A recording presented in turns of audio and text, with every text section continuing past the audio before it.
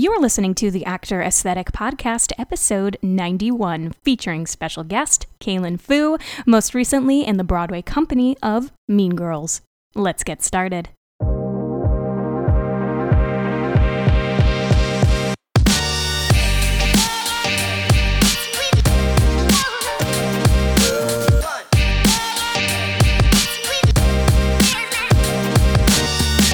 What's up, everyone? This is Maggie Berra, and welcome to another episode of the Actor Aesthetic Podcast, where I take you behind the scenes of the theater industry. The Actor Aesthetic Podcast is produced every single week for your enjoyment, and show notes are found at actoraesthetic.com/podcast. You can also follow me on Instagram at Actor Aesthetic, or join our Facebook group, the newly named Actor Aesthetic Alliance. All links are in the show notes. Let's get on to the show.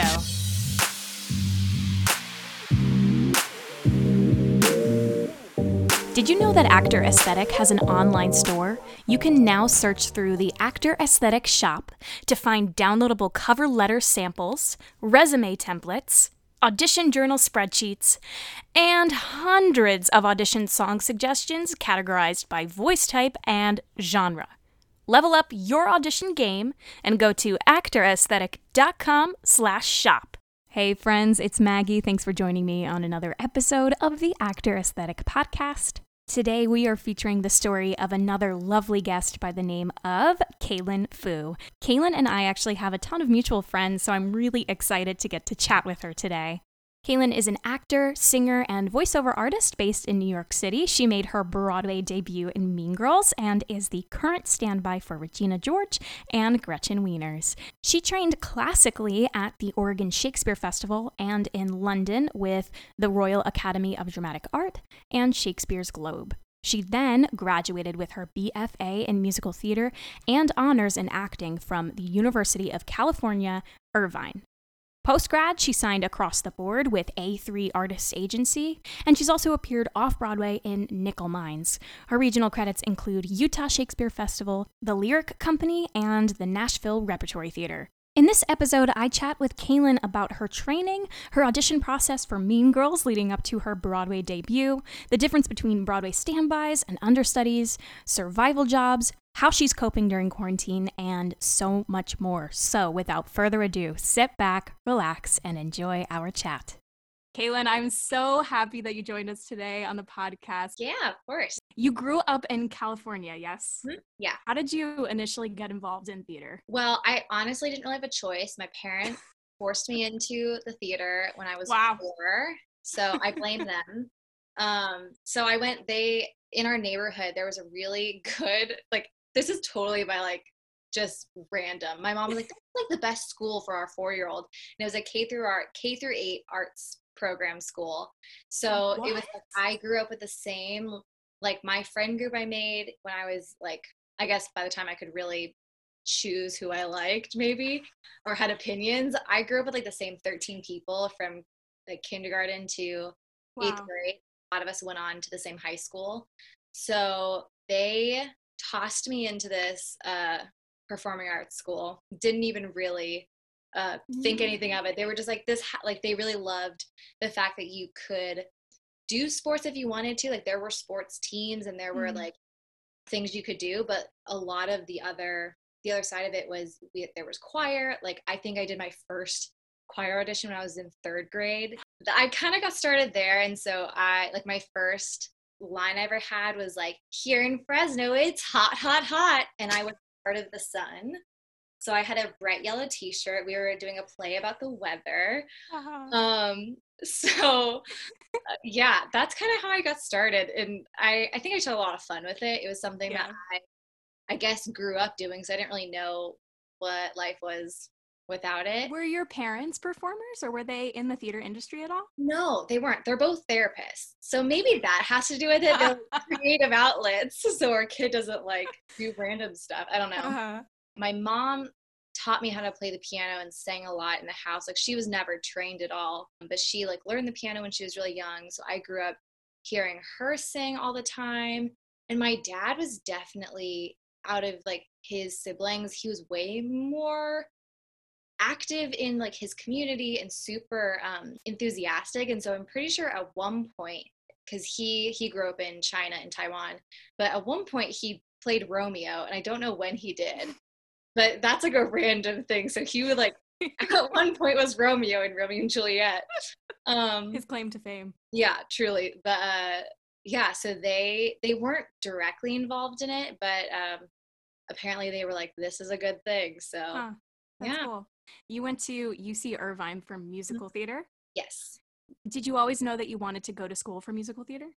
I decided to become an actor when I was in 8th grade, because it was kind of a weird thing, because all of the high schools in my hometown, I think it was my 8th grade year, they all decided to almost like declare majors. So like certain high schools were very like, if you want to become a scientist, go to like this school, because they're going to connect you to really great like science programs for college, and like they're going to have connections to like our state university, and like you're going to do like your high school years will include doing like field trips to like some random science fair, or like there was like one school that I lived near was super focused on law, and so they would have like fake court law things happening that you could go do as like a junior in high school. Wow. And so then there was a school, Roosevelt School of the Arts. I guess it was more so the hometown OG arts school. There was another school that was really based on the arts called University High that was connected to our state university. And they were like, I think back at it, I'm like, I couldn't do that, because their requirements were as difficult as getting into a college. You had to already play an instrument. You had to write like 4 essays to get in. It was a lottery if you got accepted based on your like skill set already and your essays. Like, wow. It was a lot. It was so crazy. So I think my parents were so disappointed when I like didn't get in. And I was like, you guys know, I was like, I already passed the part with my skill set and my essays. I just happened to not get chosen. Like, you were just unlucky. Didn't happen. But then I was like, so then I ended up going to school, Roosevelt School of the Arts. And I was like, wait a second. I wasn't unlucky. Freaking Audra McDonald went there. So I was like, it's fine. So I was like, I think I got the better end of the stick. So I actually decided to major, I guess, I don't think I even knew what majoring was, but I decided to become an actor or do something in the arts when I was in 8th grade. So I think throughout my high school years, I really focused on like, okay, well, this is what I'm going to do with my life. And I want to focus on these things. So what was your college audition process like? I auditioned for, I think I applied to 10 schools. I auditioned for 5 private schools. So I did like Carnegie Mellon, NYU, Ithaca, Syracuse.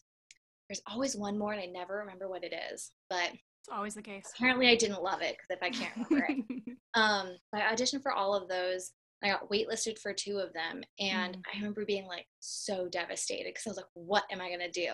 Yeah. And I had also applied to, because I lived in California, applied to a bunch of UCs, and I loved UC Irvine the most. I was like, okay, if I'm going to go to a California school, I'm going to go to Irvine.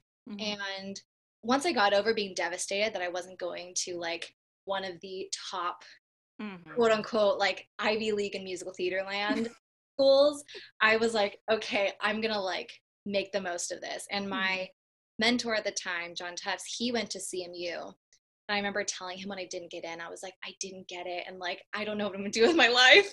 It was a very like the end all be all. Yeah, it was a very, honestly, and like this makes sense with the times. Yeah.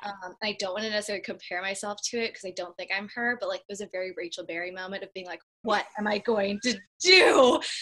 Like, I'm not her, but like in that moment, I remember being really devastated and like world torn apart. And I remember him telling me that it didn't matter where you went, it just mattered whatever you put into it, you will get out of it.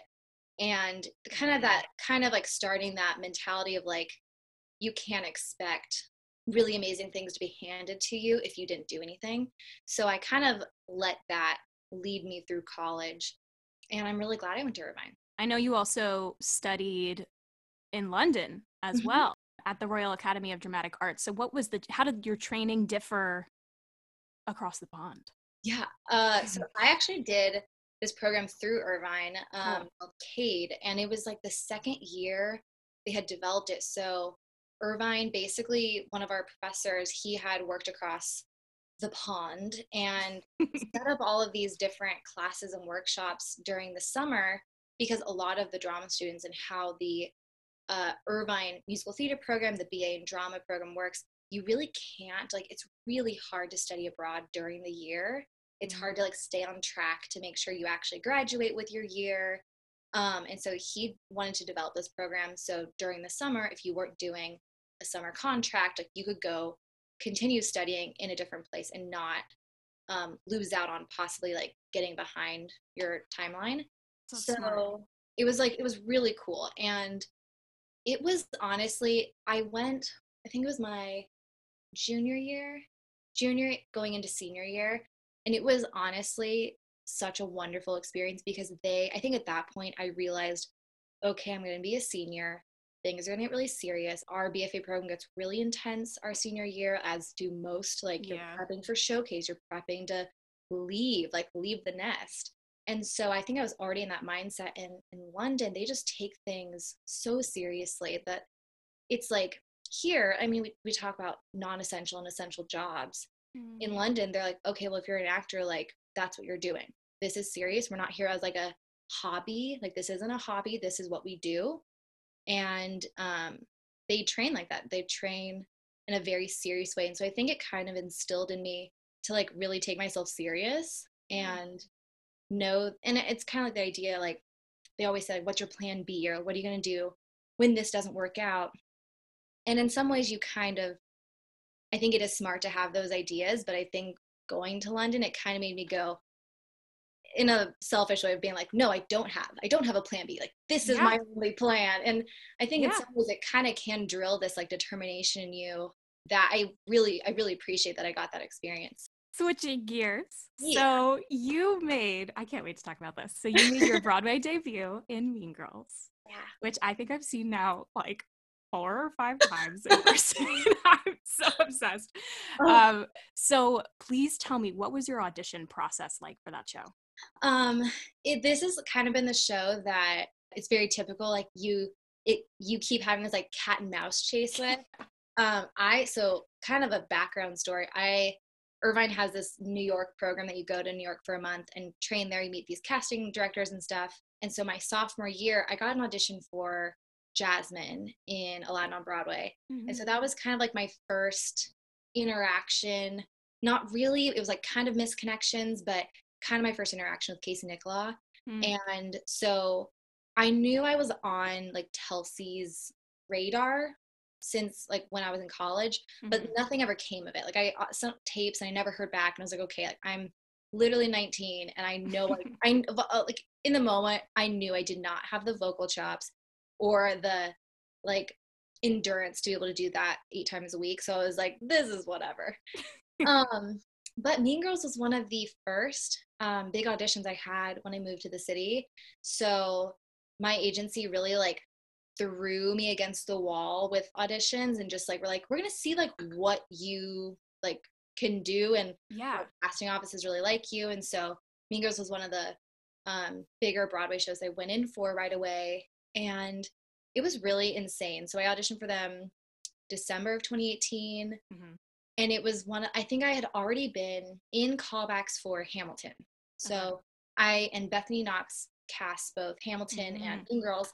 So I remember we had a really not awkward moment, but just kind of like, I remember feeling so like destroyed after, because I went in for Eliza and I was singing all of her music. And I remember she had me sing like Schuyler Sisters like 4 million times. And I was just like, can you straight tone that last note? And I remember thinking to myself, no, I really can't. But I was like, yeah, sure. And so then I do it and I totally like crack, and it was horrible. But I remember her being like, she's like, yeah, she's like, keep working on that. You're great. And then like, I did not continue callbacks. I was like, great. But then she called me in for Mean Girls the next week. So I was like, okay, like, hi, Bethany. And was at this point for Mean Girls, was it a specific character yet, or was it? Okay. Yeah, it was. So she basically had me, I think in the middle of the Hamilton callbacks, she had me come in to do like, she had to like, it's like checking off, hey, I need to know that you sang a song for Mean Girls before I can just call you in for a character. Mm-hmm. So she called me in. I did that. She called me in for Gretchen. This was still in December.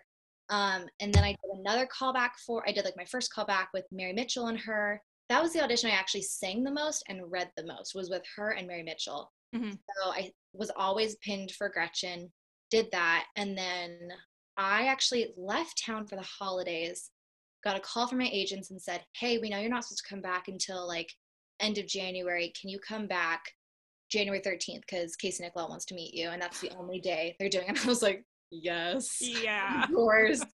So I changed my flight, came in, and I didn't like, no one told me this at all. Like, I was not aware of actually how close things were, because I had done only 2 callbacks back in December. And I was like, I had gotten callbacks for some things, but I was like, very much like, I'm going to be in probably Hamilton or something. Yeah. And so then I get there, and all of a sudden I realize it's exactly like Jason Robert Brown says in Climbing Uphill, like sitting in a room full of girls who look exactly like you.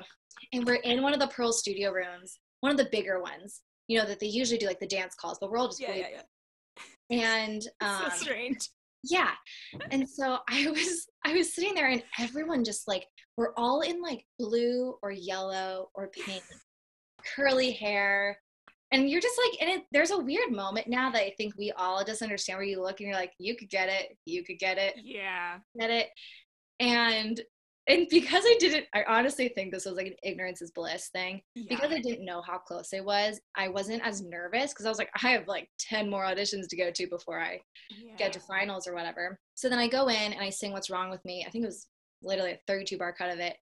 And Casey he's like, great, like, so nice to meet you. He's like, you're gonna come back tomorrow to sing that for the team. And I was like, cool. I walk out and I text my agents and I'm like, hey, he said I'm supposed to come back tomorrow, but like, let me know when you get the info. And they were like, that's great. And I was like, thumbs up, great.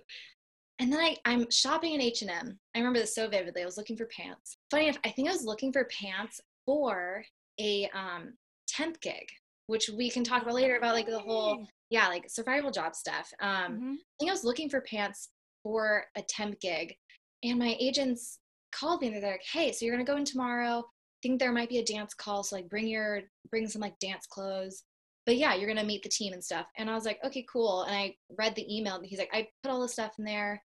And I all of a sudden read the email, and it just says like final callback, and it has like Casey Nicholaw, Mary Mitchell, Bethany, casting assistant, who I unfortunately don't remember, Tina Fey, Jeff Richmond, Nell, like Lorne Michaels, like and all of a sudden I realized, I was like, it's everyone. And I was like, oh. And then I was like, okay, well, then I need to find a new top or something. So I abandoned the pants, and I'm looking for something that just screams at me that it's Gretchen. Yeah. But it was that, I just remember thinking like, oh my gosh, I have to sing and do this material in front of the people who wrote it tomorrow. So yeah, and I realized I got there, and it was just me. It was Megan Masako, it was Christina, and it was one other girl, Ellie. And I was like, oh, I'm close. Like, it could be me. And this was for the replacement of Ashley Park. So this was like the first replacement. Okay. And she was like one of the first like OBCs to leave. So I was like, oh, this is a big deal. And I was like, okay. And at this time I was non-union, and I had never, like, I really didn't have any credits to my name. Like, I had like a regional gig, and I just graduated. So it was just like kind of crazy. But it was funny because I remember the whole, like, it was the 4 of us, and there were 3 girls there for Regina. And I remember they had the Regina's dance with us. And I remember thinking, that's so weird. I'm like, I'm pretty sure she doesn't dance in the show at all, like, ever. So I was like, okay. But yeah, so I remember thinking, everyone in the room, maybe this was another ignorance is bliss moment. didn't know who any of these people were. I literally was like, I don't know who Christina is. I don't know who this Megan person is. Like, meanwhile, I would have been freaking out. I had no idea who these people were. And so I was so like the most like blind, normal person ever. And I remember like all of us just like chatting along and just like having a good time. And I think because I didn't know, like I look back at it now and I was like, and I remember when I didn't get it, I was like, well, duh. Like, cause after I left, I looked up everyone. I like tried to memorize their names, and like, who are they? And I looked them up and I was like, I'm the only person under 25, non-union, do not have a Broadway credit to my name or national tour. I'm like the newest of new. And so I was like, well, in a marketing world, like Gretchen is the person you can market like no matter what, but she is not the same as like a brand new face coming in for Regina, like Renee did. Like it's a different like marketing strategy because Gretchen is not one of the main characters. She's a super important supporting character, but she's not Regina or Katie or Janet. Right.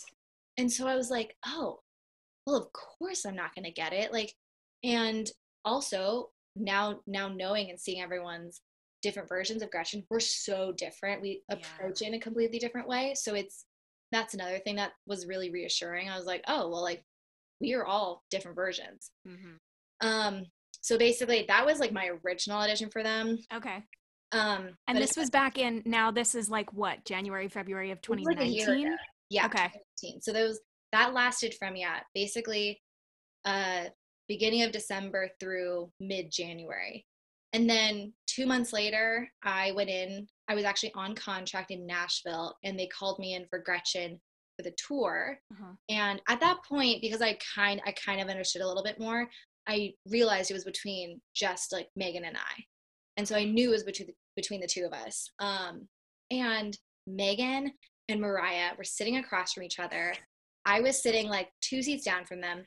We all watched Renee walk out of the audition, and we all chatted. Like I remember Renee and I took the elevator downstairs together, and it was so funny. Like we just like how you just like cross and meet these people, and you like before they get the call, and it's so crazy. But I remember Megan went in, and then I went in right after her. And I walked in, and I was like, she got it. Like I could feel it in the room that she was like what they were looking for the tour. And I think because I could feel that, because it was just how Casey like said hello, and how Tina, like I remember watching and peeking how Tina was watching me, and it was just that feeling of like, we really love you, but like this isn't it. Sometimes you just know. You walk in and you know. And I think because of that, it made me relax even more, because then I was like, well, there's not even an opening, so I'm just gonna like do what I love and then go do my next thing in the day. So it kind of like took some pressure off. But yeah, so I left, and then I remember being kind of disappointed when I got that call, because I knew I was really close again. I don't think I came back to New York because I had another contract in Utah. But mid-Utah, Ashley De La Rosa was announced that she was leaving, and they emailed my agents and basically were like, hey, would she be willing to do a standby position? They have never seen me read Regina. I never sang it for them. I was always going in for Gretchen. So my agent was like, hey, like they want to see you for this. Like, how do you feel about it? And I was like, sure. And like, I had only ever sung Regina as a joke, because I wanted to see if I could hit the notes. It really was like a thing where I was like, can I even like, what? Like, and because I remember listening to it and thinking like, Taylor, like, oh my gosh, like incredible. You have to do that every day. Whoa. And so then I got the email for the audition. I think it was like July 16th. Put all of the material on tape that day. My friend who I was on a contract with happened to be like phenomenal pianist, and like he was my reader, and so we just like literally did like a couple of takes of the songs and the like 4 scenes. I sent it off, and then 2 days later they called me and said, you're going to Broadway. And so it was like really fast, and it was really crazy. And so then I had to call the artistic director and say, I booked Broadway, I have to leave next Tuesday to start. So did you have to get out of that contract? Yeah, and luckily I had an understudy. We were doing Mamma Mia, and like I was understudying in another show, but my understudy was ready to go on, and they're like, yeah, like as long as you can do the Saturday show, like you're free to go. Wow. Which is so nice. And they really could have been like, no, you have to finish out the season. But Mean Girls really wanted me to be there as soon as possible because Christina was going on vacation in 3 weeks. So they were like, we need you to be able to do it in 3 weeks. So you were guaranteed to pretty much go on at that point. Wow. Yeah. So it was like kind of a crazy, like, hey, you got it and you need to be able to perform on Broadway in 3 weeks. So this is like a boot camp. And in a lot of ways, I'm so grateful that it was for Gretchen and not Regina, because if you think about it, I had been with the material since the past like December. So it's like I had known the material, like I had What's Wrong with It memorized, and now I just had to basically have someone come in and direct me and tell me what, and it was crazy. It was, but it's definitely that show that kind of we kept trying to like find a time, which is I think really cool. It's like if the team knows that you fit in the show, like they will eventually find a spot for you.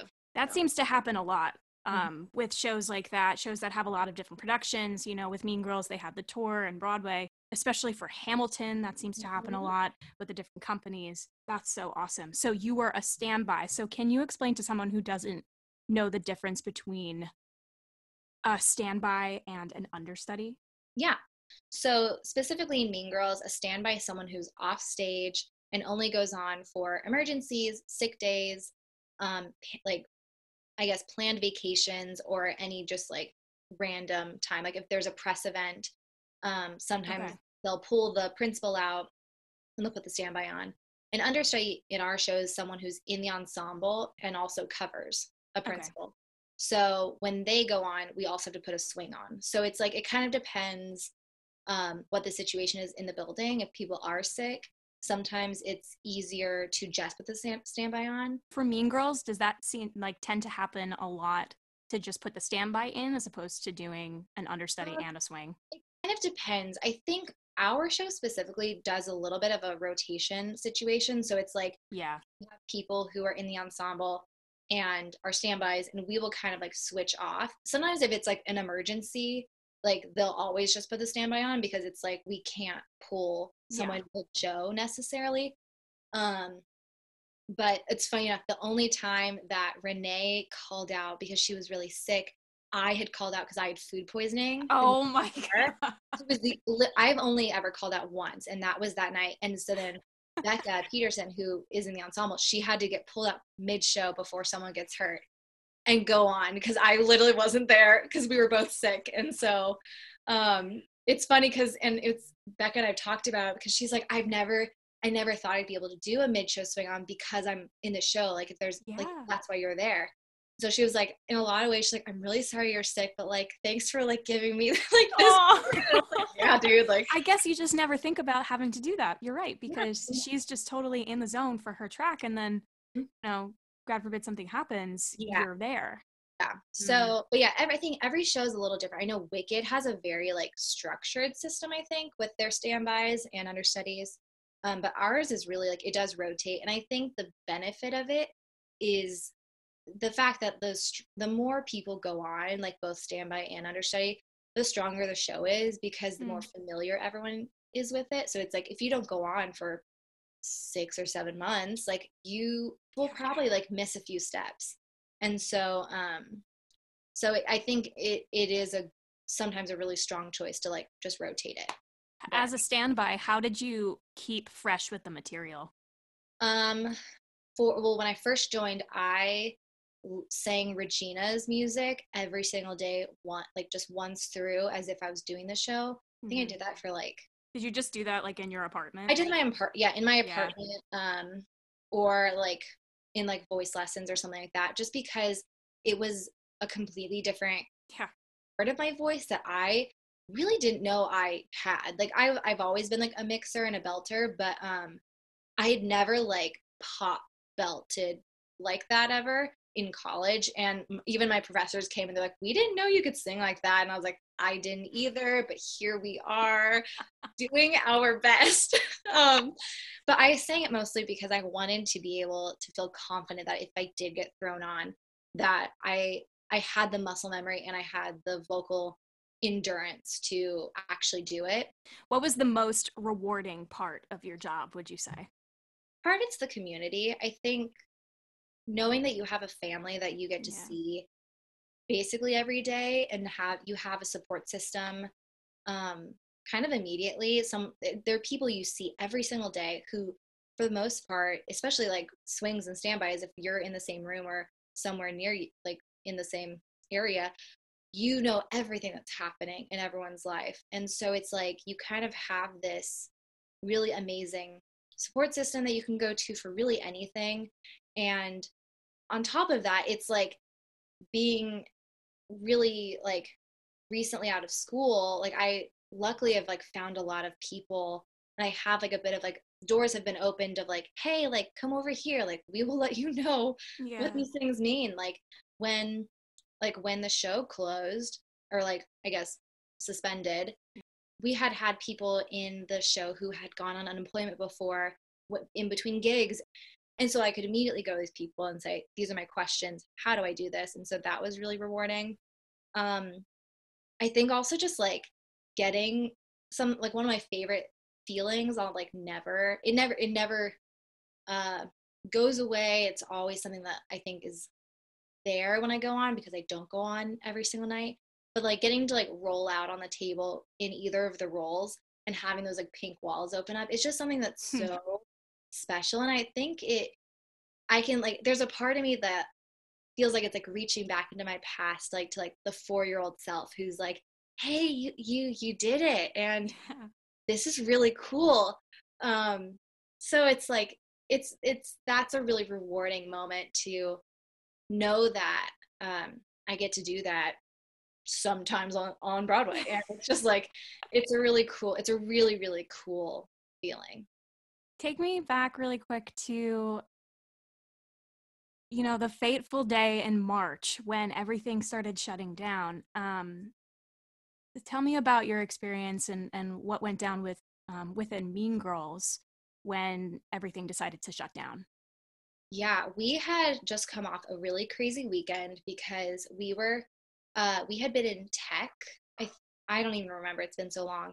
We were in tech, I think, all weekend and on our day off, or Tuesday, because we were doing our phase 2 changes to. You know what? I actually remember you mentioning this because I remember we wanted to schedule a podcast recording, and it was crazy. It was crazy, and like our schedules kept changing, and we were like, it was a really emotional. Honestly, it was like a very weird time because it was super emotional because we were saying goodbye to Kate Rockwell, Gray Henson, Barrett Wilbur-Weed, and they all left that Sunday, and then we were welcoming all these new people. Like we were celebrating that Olivia was our new Janice, and like her and I are super close, and so it was just like such a wonderful week, but also just like so emotionally draining.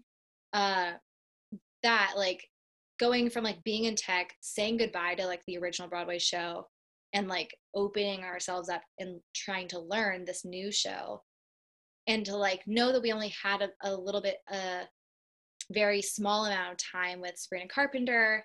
We were like really excited to like see her grow in this run, and then all of a sudden, like I remember watching our Wednesday was a double show, and we got to see Becca go on in Katie Earl Wednesday matinee, and so it was like our first like understudy going on in the new show, and it was like, whoa, okay, like I hope she makes it, like it's a really crazy thing. It was just a really fun moment. And then that night we were like, okay, it's like back to normal now, like this is our new norm.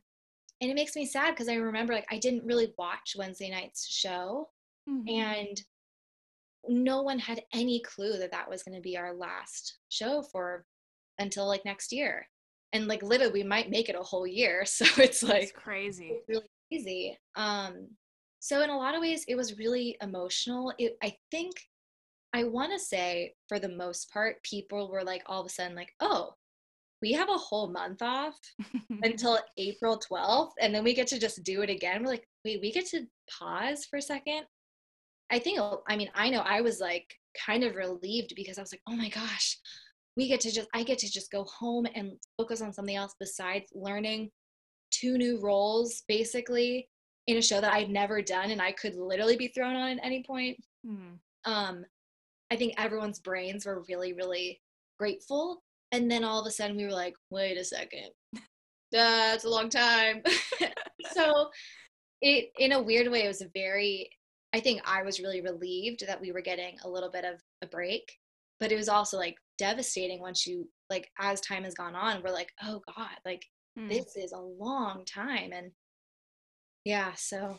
Do you have, I mean, if you can share, if you're able to share this, do you have any updates about when you might be coming back, or is it just getting pushed back further and further? We basically just hear about the changes and like the dates as soon as like Broadway League releases them. When it first got pushed to, I can't remember, it was April and then it was July or something. We didn't hear about, I heard about the actual Broadway shutdown via the internet. We didn't hear from, most Broadway companies didn't hear from their company managers or anyone because it just happened. And like no one had a chance to like warn anyone. Usually we find out like maybe a couple of hours or the night before if things are getting pushed, but like we were told about January 3rd, I think, yeah, a couple hours before. So from what I know, we've had a lot of Zoom calls, and I think our creative team and our producing team are really motivated, and they are trying to like keep us open, and they want to reopen as soon as it's safe and possible. So I think all of the intentions are to stay open and to come back, because I think it's a show that people will want to see. Absolutely. Because it's like, I love dramedies. I love the dark and like great musicals or plays. Like I love drama, but I think seeing something that is lighthearted, that has a good message, that's fun, and like even if like you don't know the show, like if you see people having fun, you can't help but just like take that in yourself. So I think that it's a show that people will want to see. So I really hope that we reopen. Yeah. So since we're dealing with this, major Broadway shutdown, what are you doing during this time to basically survive emotionally, physically, and honestly financially? First of all, financially, I'm on unemployment, and I'm very, very lucky that a animated film that I was working on like a couple of months ago, we were supposed to record it at the end of March, and literally everything shut down. I had a plane ticket to come back to New York to record this song for the pitch, because I think they're pitching it to multiple, like they're taking it to a film festival and they want to pitch it to DreamWorks and Pixar and some places. But I think they got basically a green light to continue recording a lot of things. And we set up a really like janky voiceover studio in our closet, which actually works really well. My boyfriend and we have a really good microphone we use.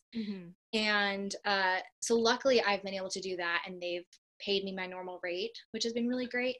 But I'm on unemployment. I'm saving like crazy.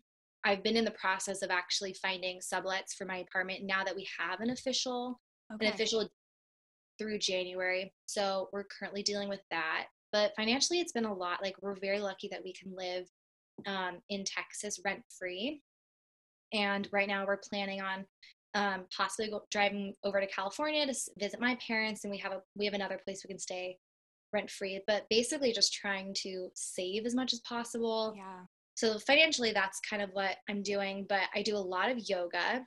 I do a lot of yoga with Adrienne, because I just love her voice, and she's just so calming and so accepting. If you can't do things like the crow, I can't do it. I'm too scared to go upside down.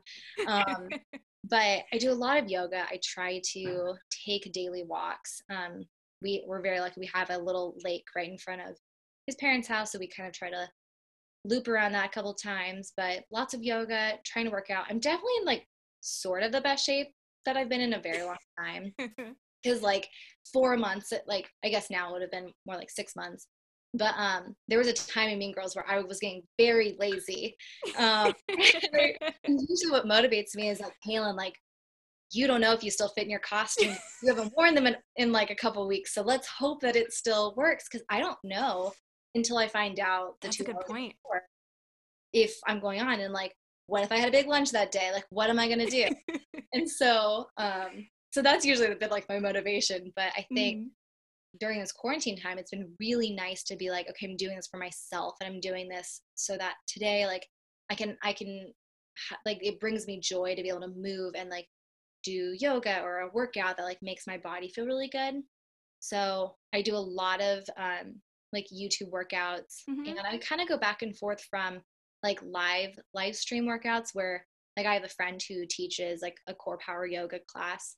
But I try to balance because I go through in and out of moods of wanting someone to keep me accountable and then also just wanting to do it for myself and not have anyone judge me if I don't do a 45-minute like plank, like hold it for like I just sometimes just need to do it and not have anyone watch me and judge if I'm doing it as long as I need to. Mentally, I try to meditate a lot. I do a lot of embroidery. So I try to like keep myself busy with that. I try to like sit outside and embroider and drink my coffee and think about the world.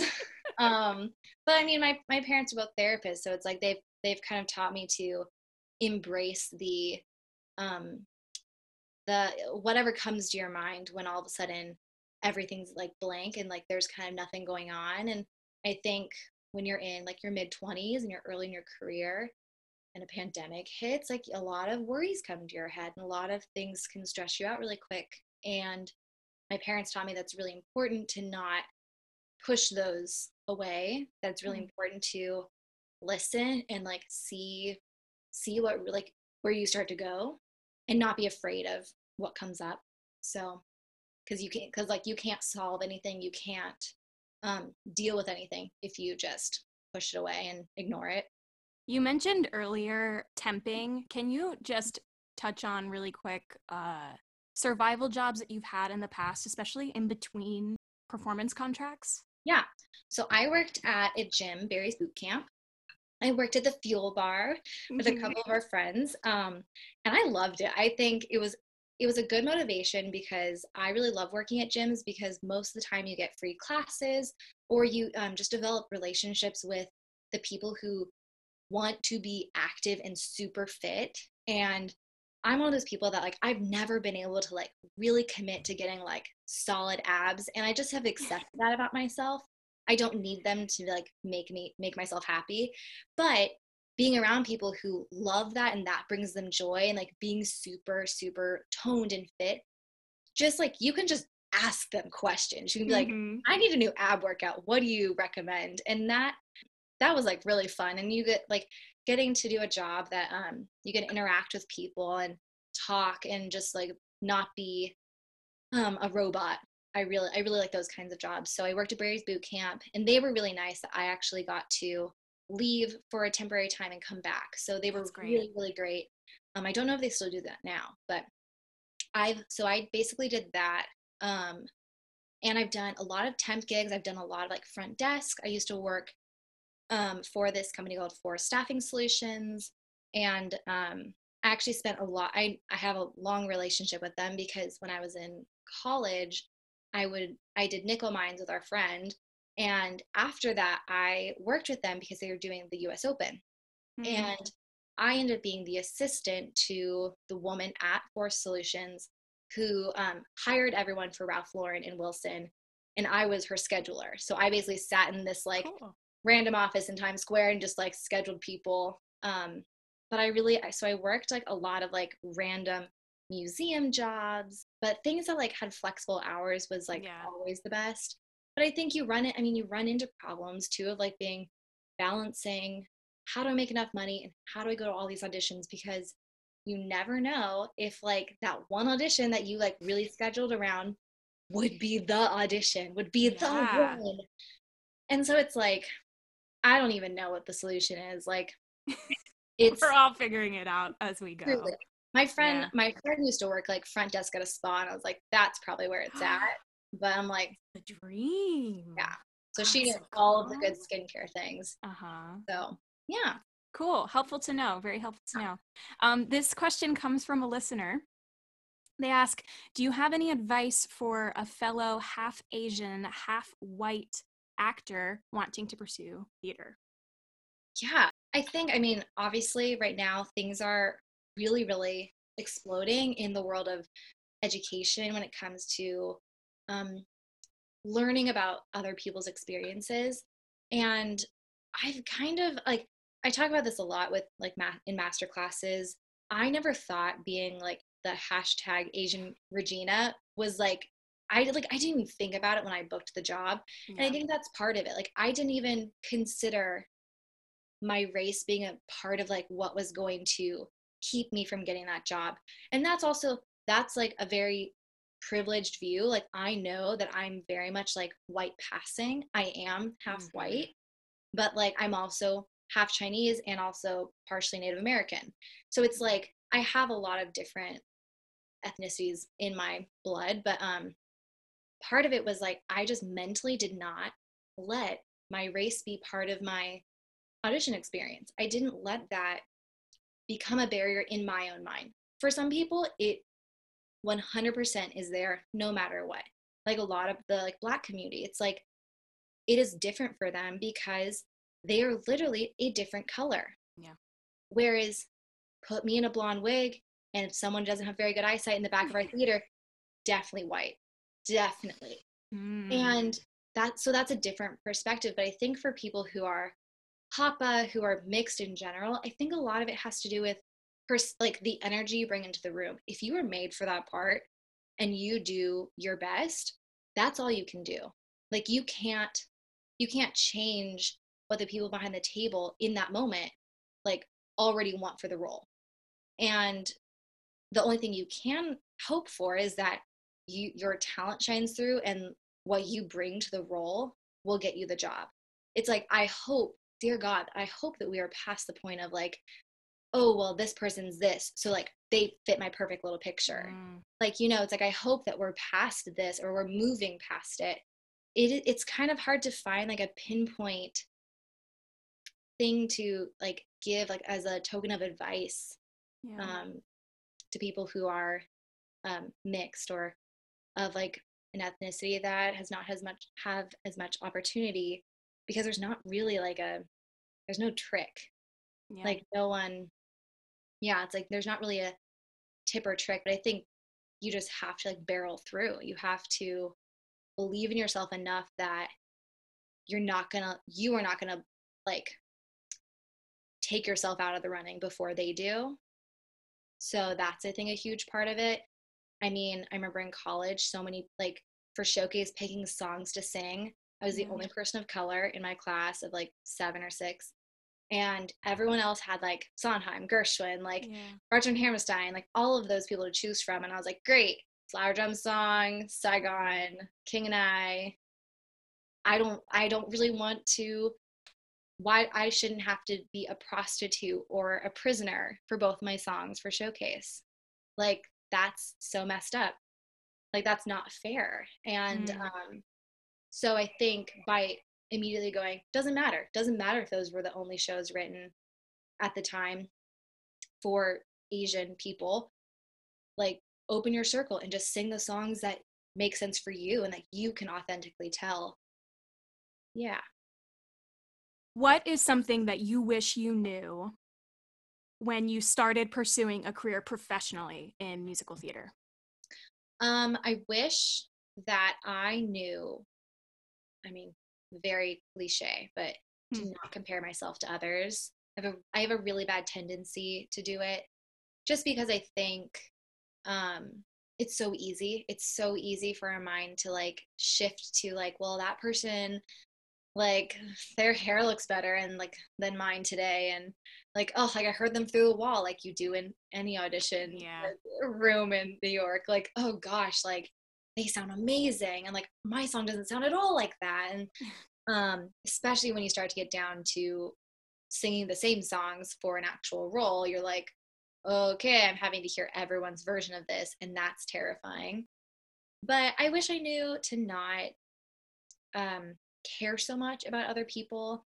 I talk about this, if anyone's ever heard me on a masterclass, I always talk about this burrito analogy I give, like the metaphor analogy thing, where it's like, I love Chipotle, I love food in general, but like when you're in line for Chipotle, unless we're talking about guacamole, you don't have to worry about the person in front of you or behind you. Like, you don't have to worry about the meal that they are creating, whether or not it's a bowl, a burrito, a salad, whatever.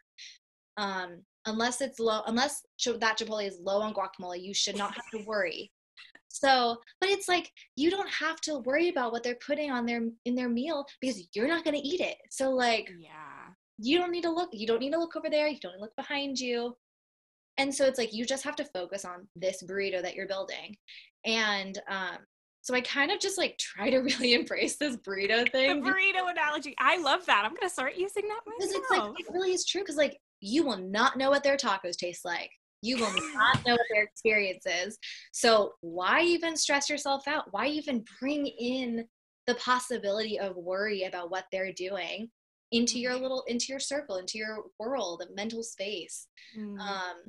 So I really try to embrace that. And I tell people that who are younger artists, or I even tell friends who are older than me. And I'm like, this is what I tell everyone. And, but I really believe in it because it's so easy. It's such an easy thing for us to do as actors, as young actors, and even people who have 1 million credits. They deal with their own set of problems of being like, well, what if I'm a has-been now? Like maybe I've gotten all the credits I've gotten, and now there's this newbie. Like, it's so easy for us to compare ourselves and to spend a lot of emotional and mental energy on figuring out why this other person is better. And especially now being like a standby, I am like, I go on when the principal actor cannot go on. And so it's so, I mean, like, the amount of like, I've gotten really like, I feel really proud of myself for the growth that I've done like mentally on like, there are so many like comparison videos out there of like people doing world burn, people doing someone gets hurt, how everyone physically walks, or how like one person said one line and it's just like a video of like that same line but 7 different people doing it. And I think before I was even on Broadway and in Mean Girls, I remember I'd see those videos and I'd be like, oh my gosh, like that's like, ooh, I don't know if I could do that. And now I know they're the ones of me. And I remember being really nervous because I saw one day and I was like, I don't know if I can read the comments. I can't do this. But I realized, I was like, I don't care. I was like, it doesn't matter because I'm never going to be that other person. I will never know what their tacos tasted like that day. Like, like I only know about my chicken burrito with guac and sour cream. Like, I don't know.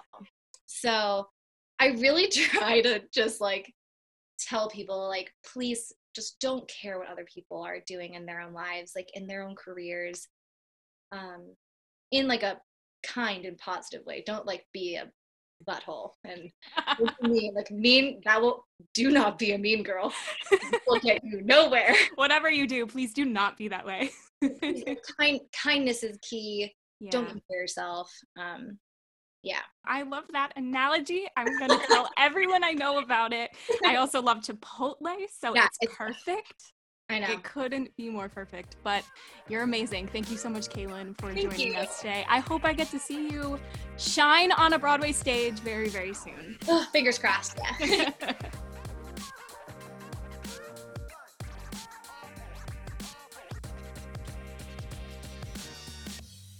If you've enjoyed today's episode and you found it helpful, I would love it if you could screenshot it, tag @ActorAesthetic, and share it to your Instagram stories so that I can see who is following along with me there. If you haven't already, please be sure to rate and review the podcast on iTunes, and also hit that subscribe button so that you can join me every single week for a brand new episode of the Actor Aesthetic podcast. Until then, this is Maggie Barra signing off. It takes a village. I'll see you next week.